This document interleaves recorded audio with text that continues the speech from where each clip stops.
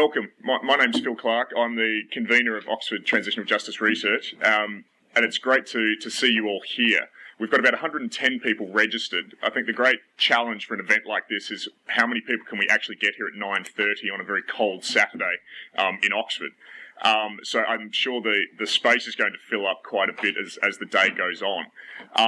Thank you to all of you for coming out, particularly those of you who've travelled quite a ways. I realise some of you have literally got off flights from Indonesia and Australia and elsewhere this morning. So we're particularly grateful to those of you who've made the very long trek to be here for this event. Of course, we're going to speak a great deal today about the issues of justice and self-determination in West Papua. I'm going to say a little bit in just a moment about the sort of objectives of today, what we're hoping to get out of it. Just to give you a little bit of background about Oxford Transitional Justice Research so you know who we are and what we're doing. We're a network now of about 150 staff and students here in Oxford who are working on a range of different societies that are wrestling with historical issues of human rights violations, repressive governments, other forms of atrocity and wrongdoing. We have a wide range of people who work on a wide range of theoretical and empirical cases. OTJR has been up and running now for about 2.5 years. This is I think the sixth of these quite large conferences or symposia that we've run on a range of issues.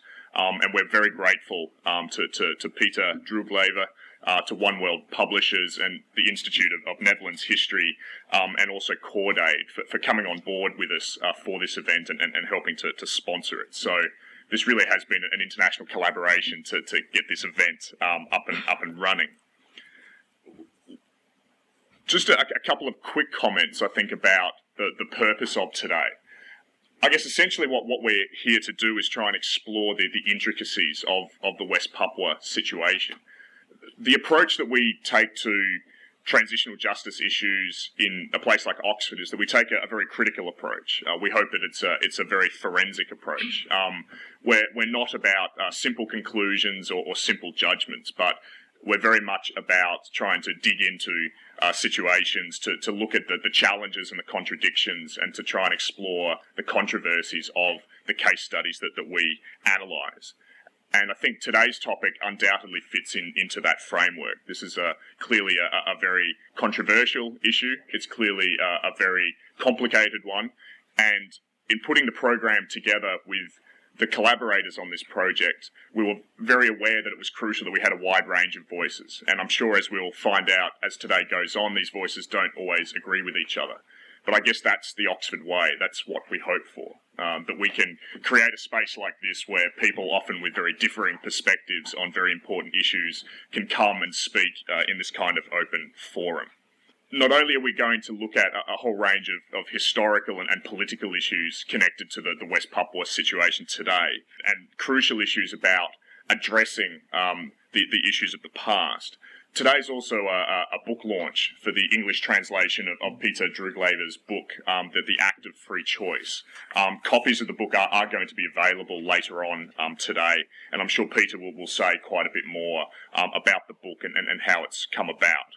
But again, we're very glad that Oxford can provide a space for the discussion of what is undoubtedly a very important contribution to our discussions on West Papua. Some of you will have seen on the original version of the program today that Victor Kaisipo was supposed to be with us. He was initially going to chair the second session of today. Victor, I guess, as many of you will know, has been extremely sick for more than the last year, and very sadly he passed away about a week ago. Many of you I know knew Victor extremely well. And certainly his passing has been a real shock to many people.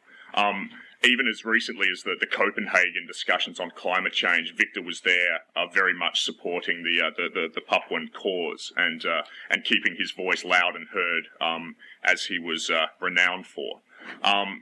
So several people have requested that we might just have a minute's silence for Victor. I think there's going to be much mention of him today, and I think particularly in this afternoon's sessions, his memory will certainly be alive, and there'll be a great deal of discussion about him and his legacy.